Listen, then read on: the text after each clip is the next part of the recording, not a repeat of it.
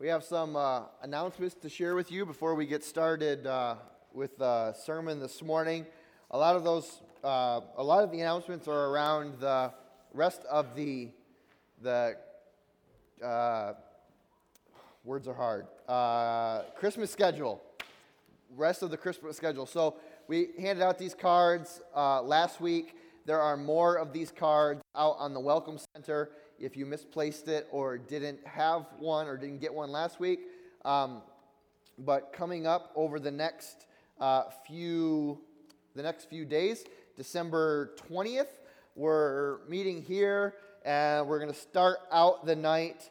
I don't know if we're going to start or end the night by doing some caroling, some good old-fashioned Christmas caroling around the neighborhood. We did that last year, and it was, holy cow, I think it was my most favorite thing that we did last year, and I'm not a caroler, but man, was that fun. And then we're going to have cookies and hot chocolate and a Christmas movie back here afterwards or before, I'm not sure which one. And then the 22nd, which is next Sunday, a week from today, in worship will be the kids program. They've been working hard to learn some songs and do a little Christmas nativity program for us, and it promises to be a lot of fun. Also, during service next week is the Ugly Christmas Sweater competition. There will be a very biased panel of judges that have been threatened to make me the winner. So wear your ugliest Christmas sweater, or if you don't have an ugly Christmas sweater, just ask your grandma for her favorite Christmas sweater, and wear that one. Wear it to worship next week, and we'll have a little fun judging who the ugliest Christmas sweater is, and this is the trophy that you will get to take home with you until next year. So make sure you do that. It's a lot of fun. We like to try and have fun here in as much as we're able. And then December the 24th, Christmas Eve, we'll have a Christmas Eve service here starting at 7 p.m. There has been some question in the past about that, whether or not we will have childcare. We will have childcare for ages in like the nursery childcare. No conduit kids downstairs. So feel free. I will be bringing all 5 of my kids in their pajamas. So feel free to bring them in their pajamas. That kind of night, and that service runs 1 hour for those wondering about Christmas Eve schedule. Okay, so 7 o'clock, the Christmas Eve service. If you have any questions about any of that, feel free to see myself or Ellen or Jess after the service, and we're happy to get that to you. Oh, also, remember that we have okay, are you ready for it? You didn't laugh too much last week, but out in the foyer, right, is our partridge in a prayer tree. There you go. The Christmas prayer tree, right? If you have things that the staff can be praying for throughout the week, there's a white Christmas tree out in the foyer with some Christmas tags. Write your prayer request on a tag, hang it on the tree. You can do it anonymously, of course. You can put your name on it if you'd like. And we've been praying through these throughout the week. So do that if you would like us to pray for you. So a partridge in a prayer tree. That's good, right? That's a good one. That's good, right? Yeah, I see. Okay. It's a dad joke. Christmas dad jokes.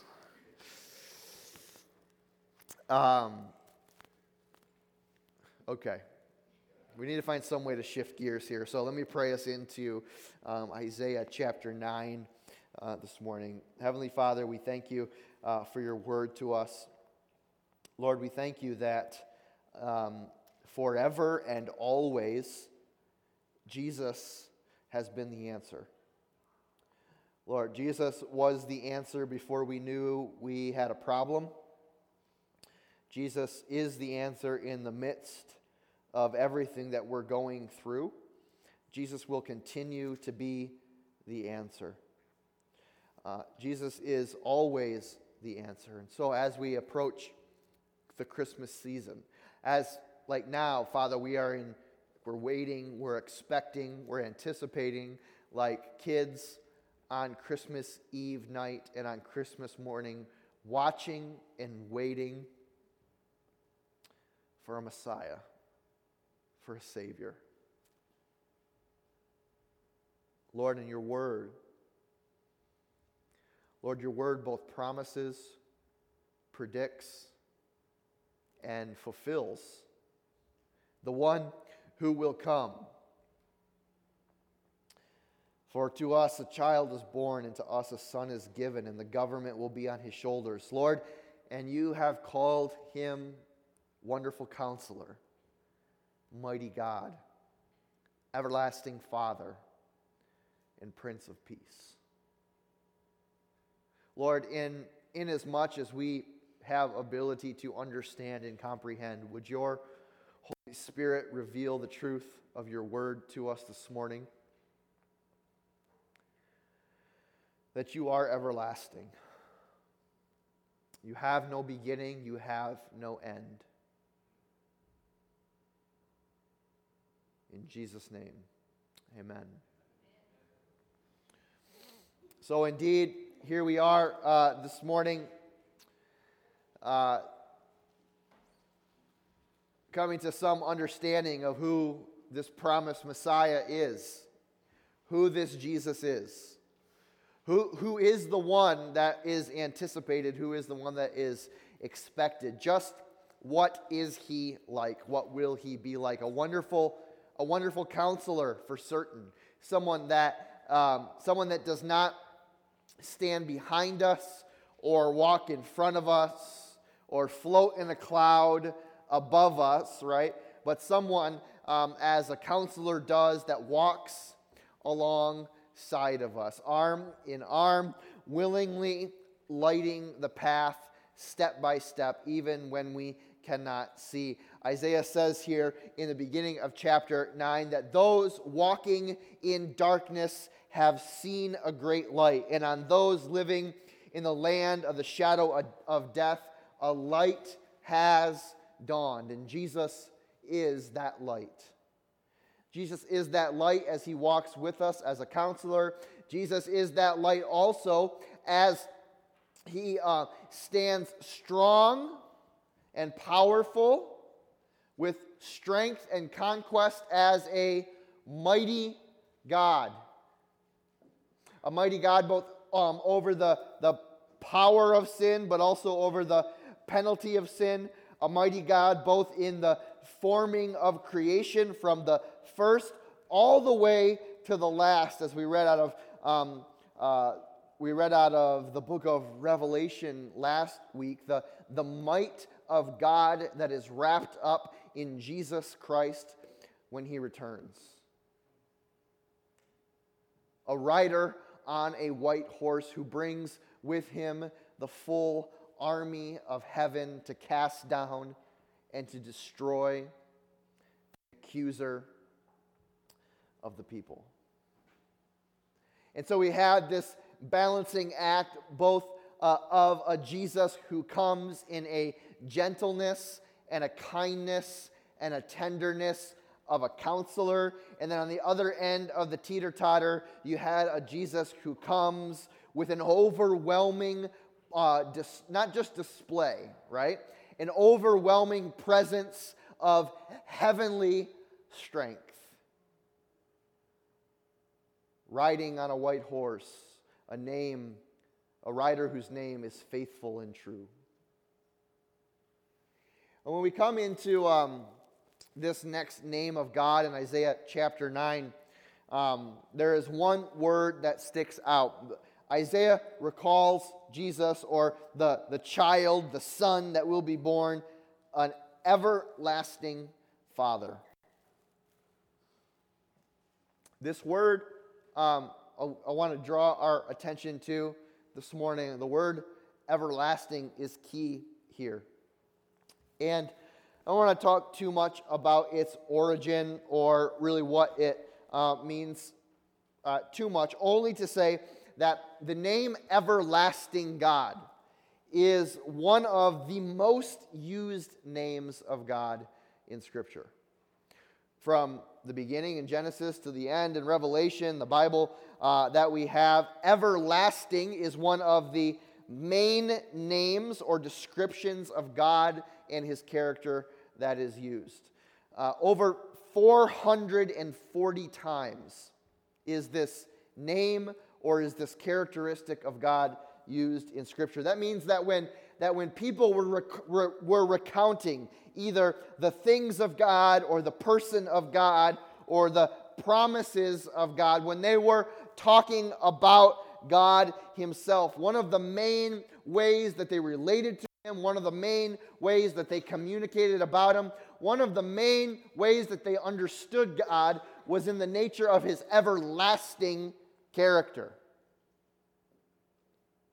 Everlasting meaning or referring to this sense of, this is not a word, foreverness. This eternal character, this eternal quality to both the promise but also the nature. Everything wrapped up in who He is, the eternality of all that God is. Someone, something that is without limit, without measure. Now, this is one of those things that admittedly, right, can kind of mess with our head a little bit. Because we live in a world of boundaries, right? We live in a world where there is a beginning to everything and there is an end to anything. If you've ever had occasion to sit down and think about the promise of eternity with Jesus when we die in this body, right? You'll know what I mean, because as you follow that rabbit trail, right? As you go down that little hole, it can kind of mess with your head to think about what forever actually means. What is forever? What in the world could it how could I possibly encapsulate in some way that I can understand the nature of what it means to live eternally? Because everything else in my life has limits. Everything else in time has a beginning and an end. And I was going to ask the question, but I already know. I was going to ask, does anyone have a birthday today? It's Aaron Llewellyn's birthday today, right? So you see Aaron, make sure you say happy birthday. Anyone else have a birthday today? It was my wife's birthday a few weeks ago, or a week ago.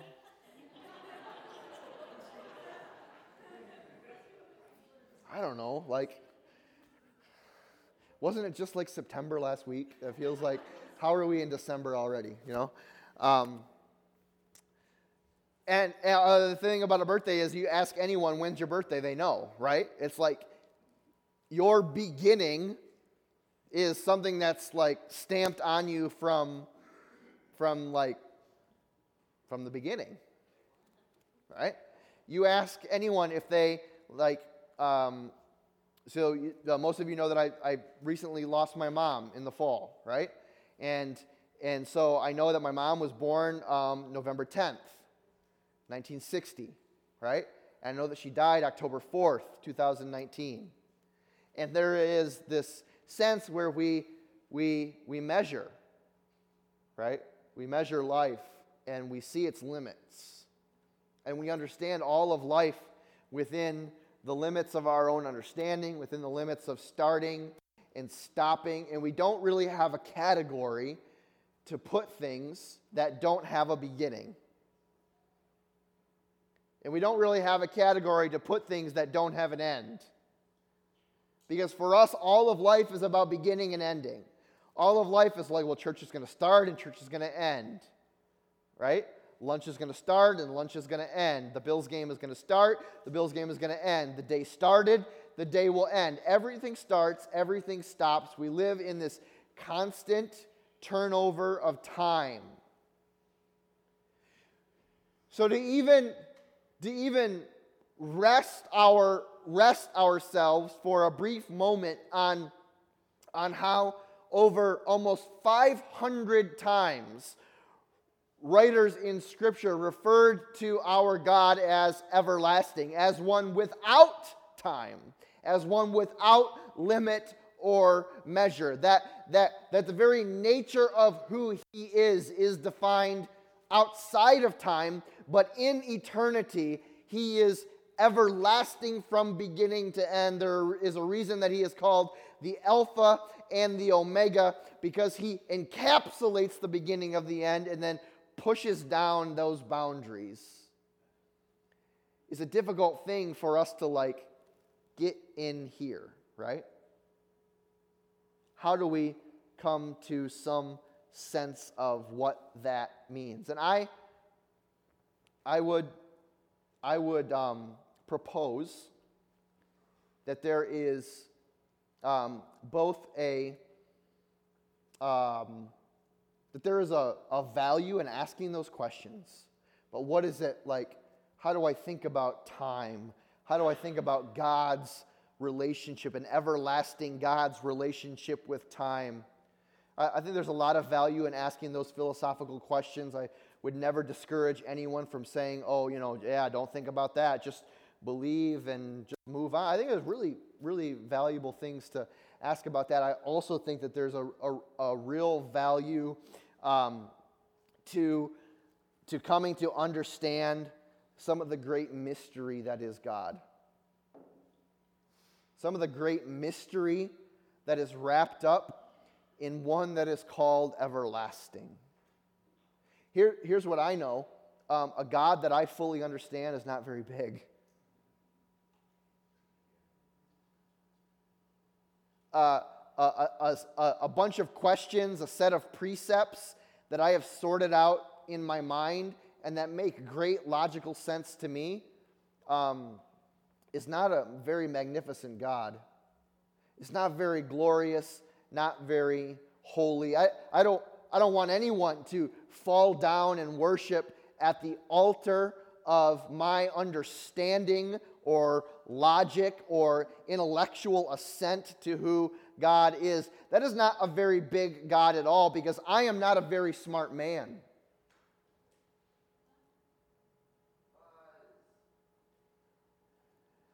And so my desire, right, is to both hold this pursuit of who God is, even in the things like everlasting and holy and glorious, but also to hold here that we serve a God of mystery.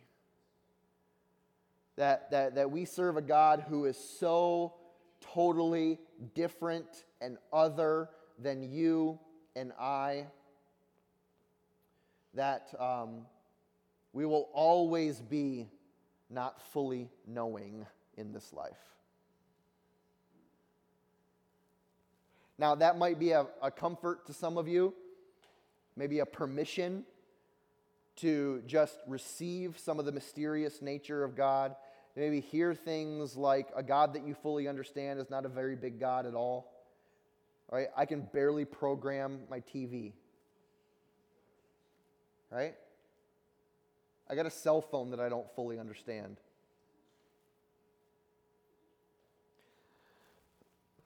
And for others, it may just be an opportunity to think about it in a slightly different way.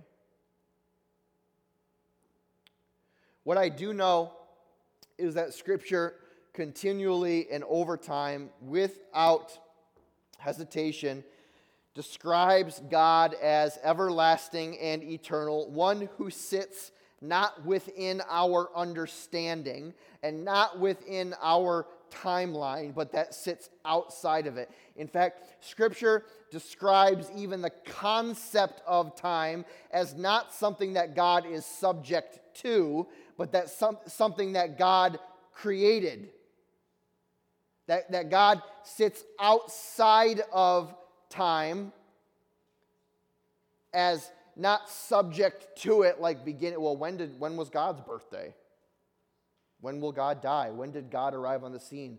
Who created God? When did he start? When will he end? As not something that he's not subject to those questions, because time is not something that rules his character. Time is subject to him. He is not subject to it. And continually, time and time again, the biblical writers come to this point of saying, Lord, you indeed are everlasting. You exist far beyond and far before and far after anything that we see. In Psalm chapter 90, the psalmist writes verses 1 and 2. I believe Psalm 90 is David, when he writes, Lord, you have been our dwelling place throughout all generations. Before the mountains were born, or before you brought forth the earth and the world, from everlasting to everlasting, you are God. From forever to forever, right? From eternity to eternity. Before the world was here, before the mountains were formed, you were still you. You were not subject to anything that we see. You are not contained by anything that we understand. You have always been, from beginning to end, everlasting to everlasting.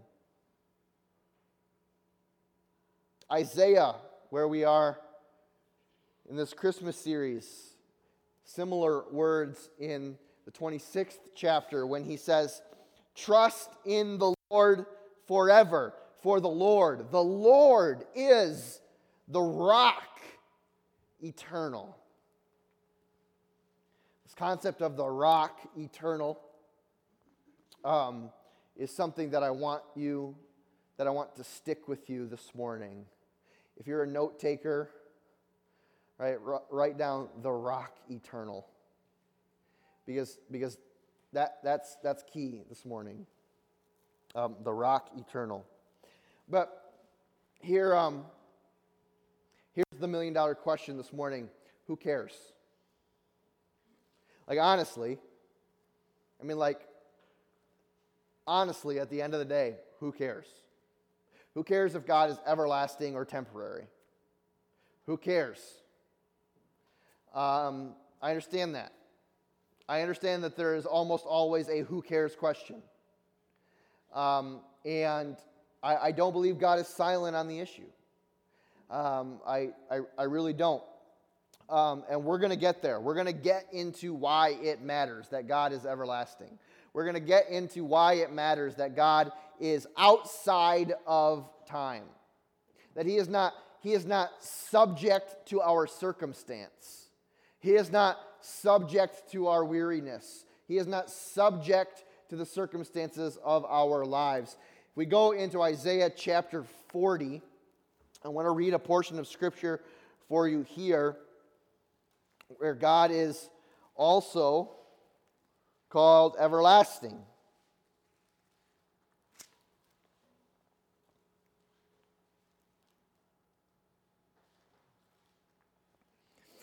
You may have heard this scripture before. If not, we just receive it. This is in a portion of Israel's history where they are really coming to a place of doubt about the eternal promises and character and goodness and stick-to-itiveness of God's character for them. And so, in almost a rhetorical way, Isaiah starts out this portion of Scripture by being like, hey, hello? Hello? Do you not know? Have you not heard? The Lord is an everlasting God, the creator of the ends of the earth. He will not grow tired or weary. And his understanding, no one can fathom. He gives strength to the weary, and he increases the power of the weak. Even youths grow tired and weary, and young men stumble and fall. But those who hope in the Lord will renew their strength. They will soar on wings like eagles. They will run and not grow weary. They will walk and not be faint. Isaiah 40, 28 through 31. Now, keep your finger here and look at a really particular part in verse 28. The Lord is everlasting. He is an everlasting God, right? He is the creator of the heavens, the ends of the earth. He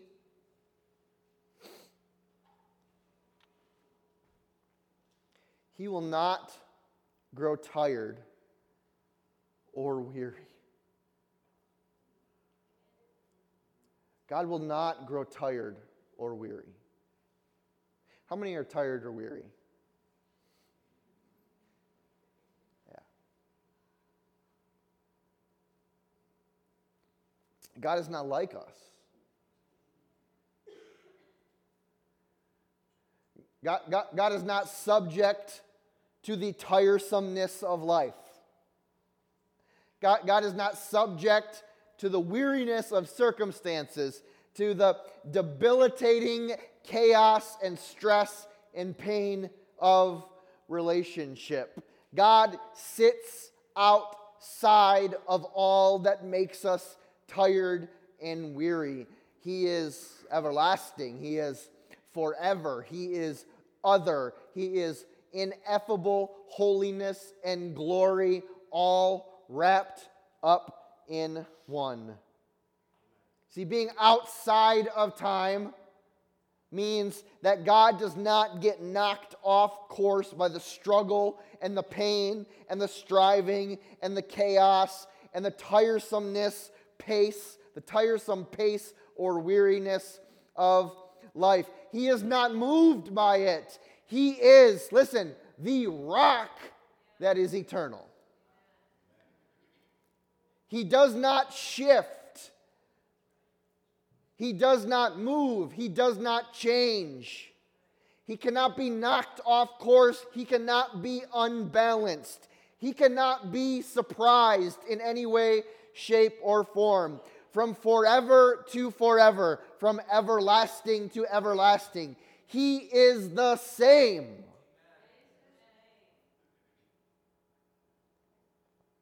He is constant. He is constant. He is a solid rock in a world of shifting sand. Listen, why does it matter that we call God everlasting? Because in a world where everything changes, God is the constant we can rely on. In a world where absolutely everything changes, where nothing is promised or guaranteed, God is the constant that we can rely on. And in a world where everything changes, being able to rely on something is a big deal. Being able to set your feet down on a solid rock that you know does not move or does not shift.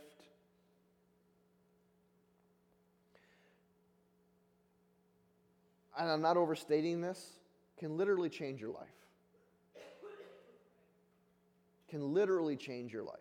Because when you spend your entire life, You're at the beach, right? And you go down next to where the water rushes up and you stand in the sand, right? And you watch your feet. And then the tide comes in, right? And the water rushes past you, right? And then as it rushes back out, what happens to all the sand underneath your feet? It gets sucked back out, right? Right? And in a world where everything changes, stepping on something that does not shift when the water rushes over it is a place of refuge and strength. It is an everlasting rock. It is a rock that is eternal. Have you experienced any change lately?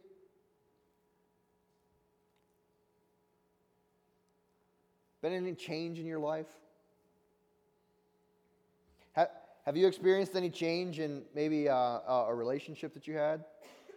Have, had, don't have, hope to have, might have? A relationship that once was but now isn't? Have you experienced any change in a job? Maybe you have a job, had a job, wish you had a job, searching for a job, not the same as it always was, like you had it, now it's gone, you didn't have it, now it's here, a change, right? Or maybe a change in where you're living, like I don't know where I'm going to live, I want to live, I don't know, where could I live? Maybe a change in your health. Man, I'm healthy, I'm strong, I am unstoppable, I am powerful, right? And then like knee surgery and 37-year-old back pain for some reason. You got a crink in your neck and you're walking around like, jeepers creepers, what is going on here? Everything is changing, right? Right? Can I get an amen from the choir on that one, right? Yeah, okay. There's change, right? Hey, Conduit, have you ever had any change in your life lately?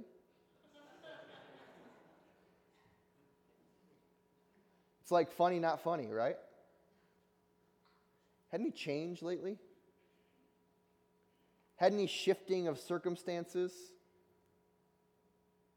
Had any like, what sand is it that I'm standing on right now? Right?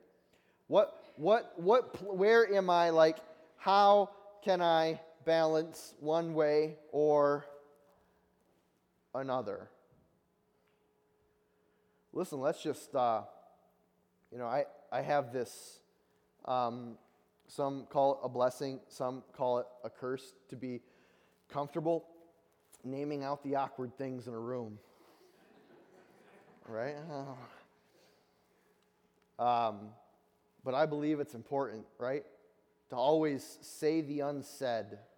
Well, in most cases, right? To bring healing to places where secrecy and silence only breeds bitterness and roots of evil, right? And man, Conduit, over the past 2 years, you've experienced more change than any church does in 30 years. There's no doubt. There's no doubt about that. There's no doubt. I mean, staff people here and then not here. Vision changing and then changing again and then in another direction. And people among us here and then not here and then here and then not here. And a lot of that, some of that, is natural and happens. Because the thing about life is that we live in a world where everything changes. We live in a world where everything changes. And the only constant that we can rely on is God. He's the only constant that we can rely on. Not just for my life, right? But also for us here. That the only constant, listen, that the only constant that we have here is the same as the constant that we have here. The only constant that we have here is our Heavenly Father. That everything else is subject to change. That everything else is subject to the same thing that everything else in the world is subject to. The possibility of, and sometimes the necessity of, things changing. Now, some people are change junkies. They love change. Change it as many times as you want. I love to be kept on my toes and things constantly moving. And even the people that really like change only like change over the things that they can control. Right? But when something is out of my control to change it, right, I don't like change anymore, right? I like change that I can control, not change that I can't control, right? So the question is, and in a world where everything constantly changes, how do we brace ourselves against the fact that everything constantly changes?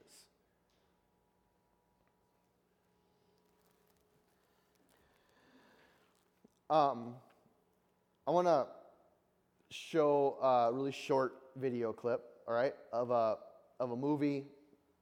I think it was I'm going to say it was in the 90s. I don't even know anymore what year it is. But a really short video clip from the movie Twister. You know the movie Twister? You got it? Yeah, okay. Movie Twister, and then we'll talk a little bit just about it.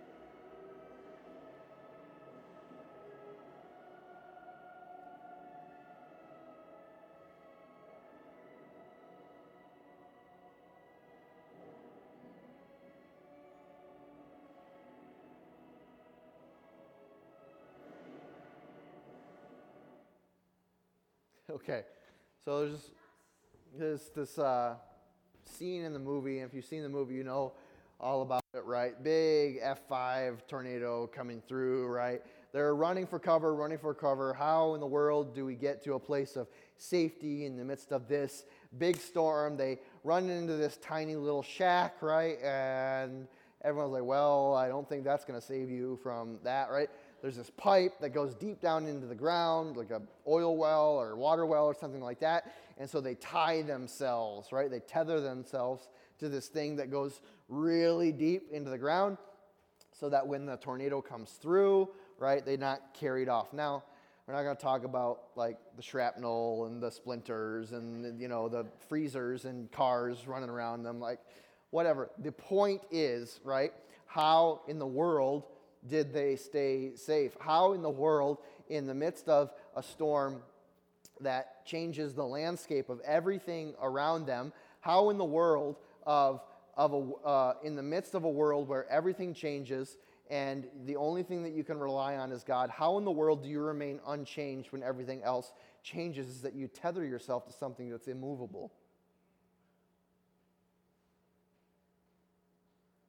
Like you go into that little shack and you grab the you grab like the wall, right? You hide in the closet. You hide underneath the table, right? That there's going to be a storm that is big enough that it moves the table.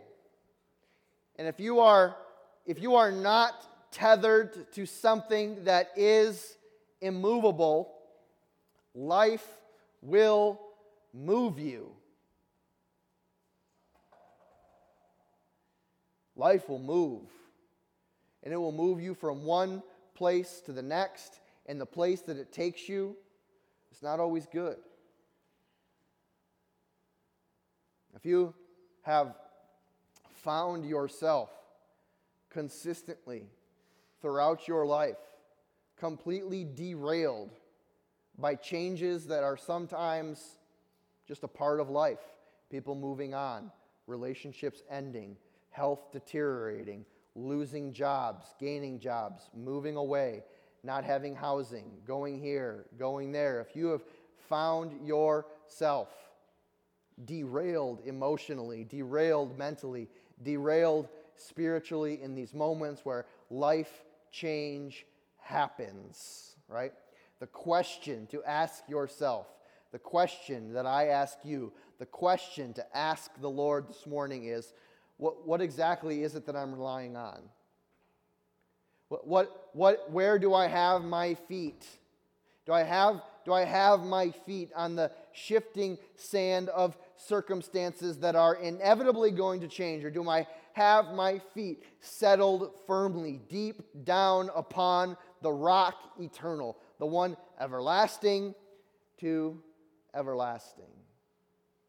And look, folks, as a church, this could not be any more important for us.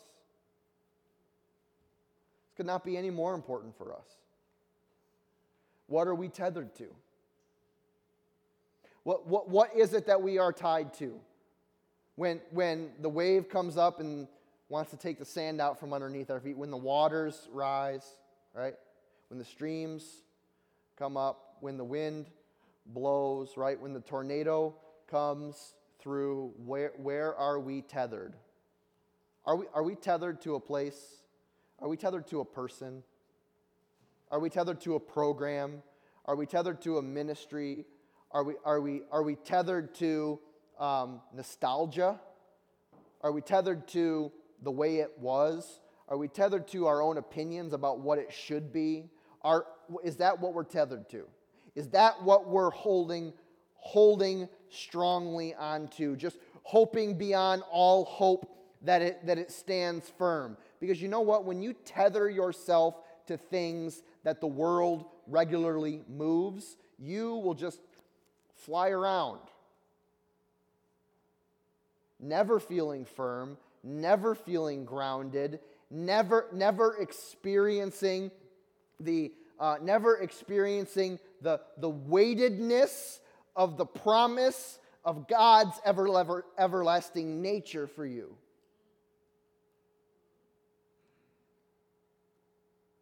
Never secure, never rooted, never planted. Paul, the Apostle Paul, dealt with a similar circumstance or situation. I will say this, like what they tether themselves to with the Corinthian church. This is a church that he planted, right? Paul goes on to his mission to take the gospel of Jesus Christ to the Gentile world, right? Goes to the city of Corinth, a really strategic port city, very cosmopolitan city, where he's gonna evangelize them. He's gonna set up leaders for the church. The church is going to remain, right? And so Paul comes into the scene. He evangelizes the city of Corinth. He sets up leaders to lead those who have received Jesus by faith there while he was there in ministry. And then he leaves and then gets reports of how the church is doing and what are the issues that they're facing and what's going on and how can I help and how can I pray and I'm going to revisit and da-da-da-da-da and whatever, right? And then in his first letter that we have an account of here in 1 Corinthians chapter 1, one of the first things that he addresses with the Corinthian church is like, hey, look, you better be careful what you tether yourself to. because there are right and wrong things. Look, 1 Corinthians chapter 1, let's start in verse 10. So listen,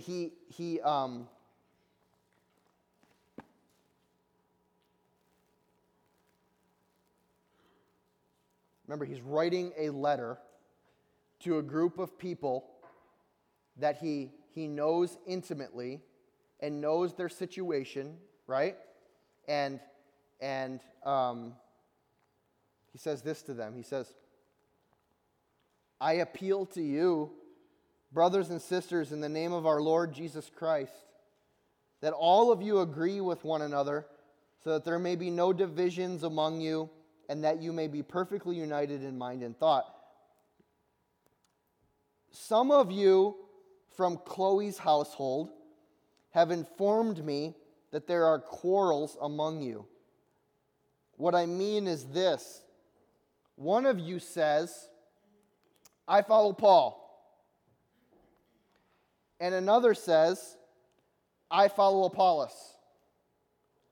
And another says, I follow Cephas, or Peter, right? Another, I follow Christ. Paul rhetorically asks them in his kind of sarcastic tone, I think, is Christ divided? Was Paul crucified for you? Were you baptized into the name of Paul? What is the gist of what Paul says here? He's like, the rootedness of our faith, the rootedness of our lives together, the rootedness of our unity as a body of believers is not that you follow Paul and you follow Apollos and you follow Peter and you might follow Jesus and everyone has their own personality that they follow, and then creating all kinds of issues and all kinds of division and all kinds of problems when the normal and necessary changes of circumstances in life happens, and then it just sends people like scattering, right? It's that when you remain rooted in Jesus Christ, you remain rooted to the rock that is eternal. You remain rooted to the everlasting to everlasting. You remain rooted in the thing that is forever. That our rootedness is not in Paul. Our rootedness is not in Apollos. Our rootedness is not in Peter. Your rootedness, right? Your rootedness here. Your rootedness here. It's not in me. Please don't stay here for me. I will disappoint you. I promise. Your rootedness here was not with Pastor Corey. Your rootedness here was not with Katie. Your rootedness here was not with Pastor Ben.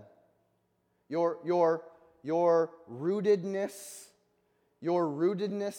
here is not in any person. We are not a cult of personality.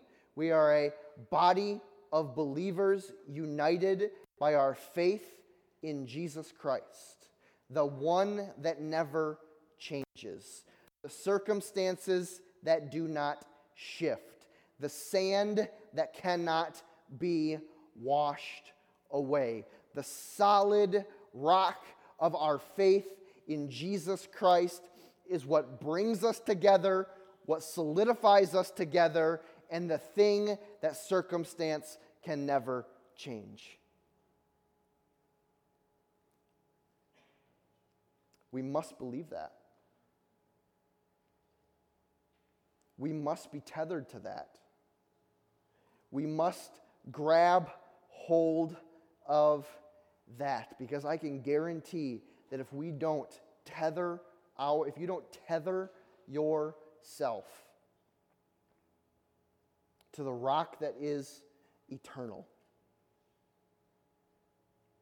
you'll become smoke in the wind, blown away disappearing at the next time a gust comes.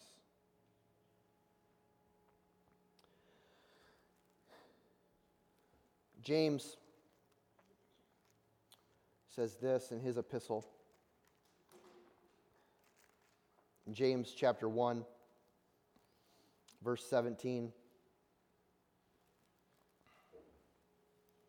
Do not be deceived, my dear brothers and sisters. Every good and perfect gift is from above, coming down from the Father of heavenly lights. And another way of saying that God is everlasting to everlasting, coming down from the Father of heavenly lights, who does not change like shifting shadows. Our God is everlasting, one that can be trusted in all circumstances from now until the end. One that can be tethered to in the midst of a storm. Whether that storm would be here in a church, whether that storm would be in your family, whether that storm would be in a relationship that you're experiencing intense tension or chaos or difficulty in.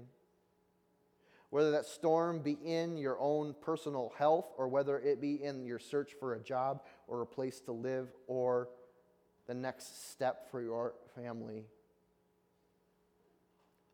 The circumstances will always change because we live in a world where everything changes. But God never changes.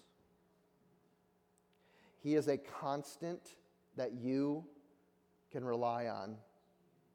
He is a solid rock in the midst of the storm.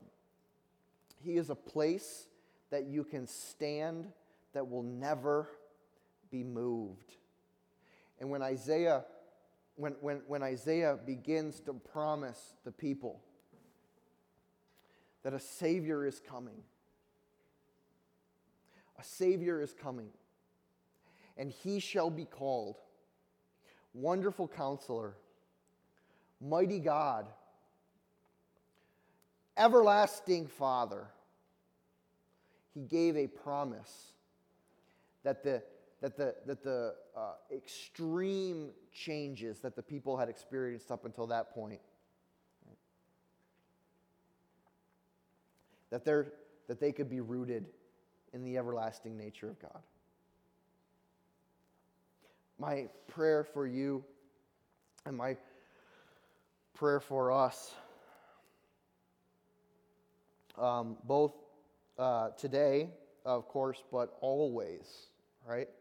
Always, is that you would find your rootedness in Jesus Christ. That you would find your tether. That you would stand on the rock that is eternal. Difficult circumstances? Yeah, still. But unmoved in the midst of the storm. Not because of your own strength, but because of who you have tethered yourself to. Who you have aligned yourself with.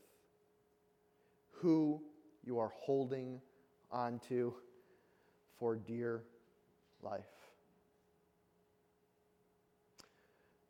Father,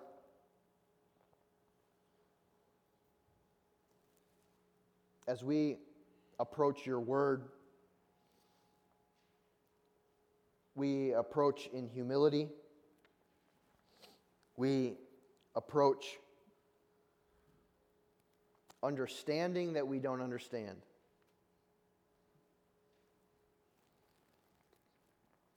Father, and we don't pretend to grasp the magnitude of what it means to be everlasting, to be outside of time. But what we do ask, Lord, is that when we are tempted, to trust in people, when we are tempted to trust in position, when we are tempted to trust in how great life is going right now, or how awesome my job is, or how healthy and strong, or how great things are going, when we are tempted to tether ourselves to the shifting sand of life, would you remind us, Lord, that you are the only true rock that will never be moved. You, Lord, and you alone are everlasting to everlasting.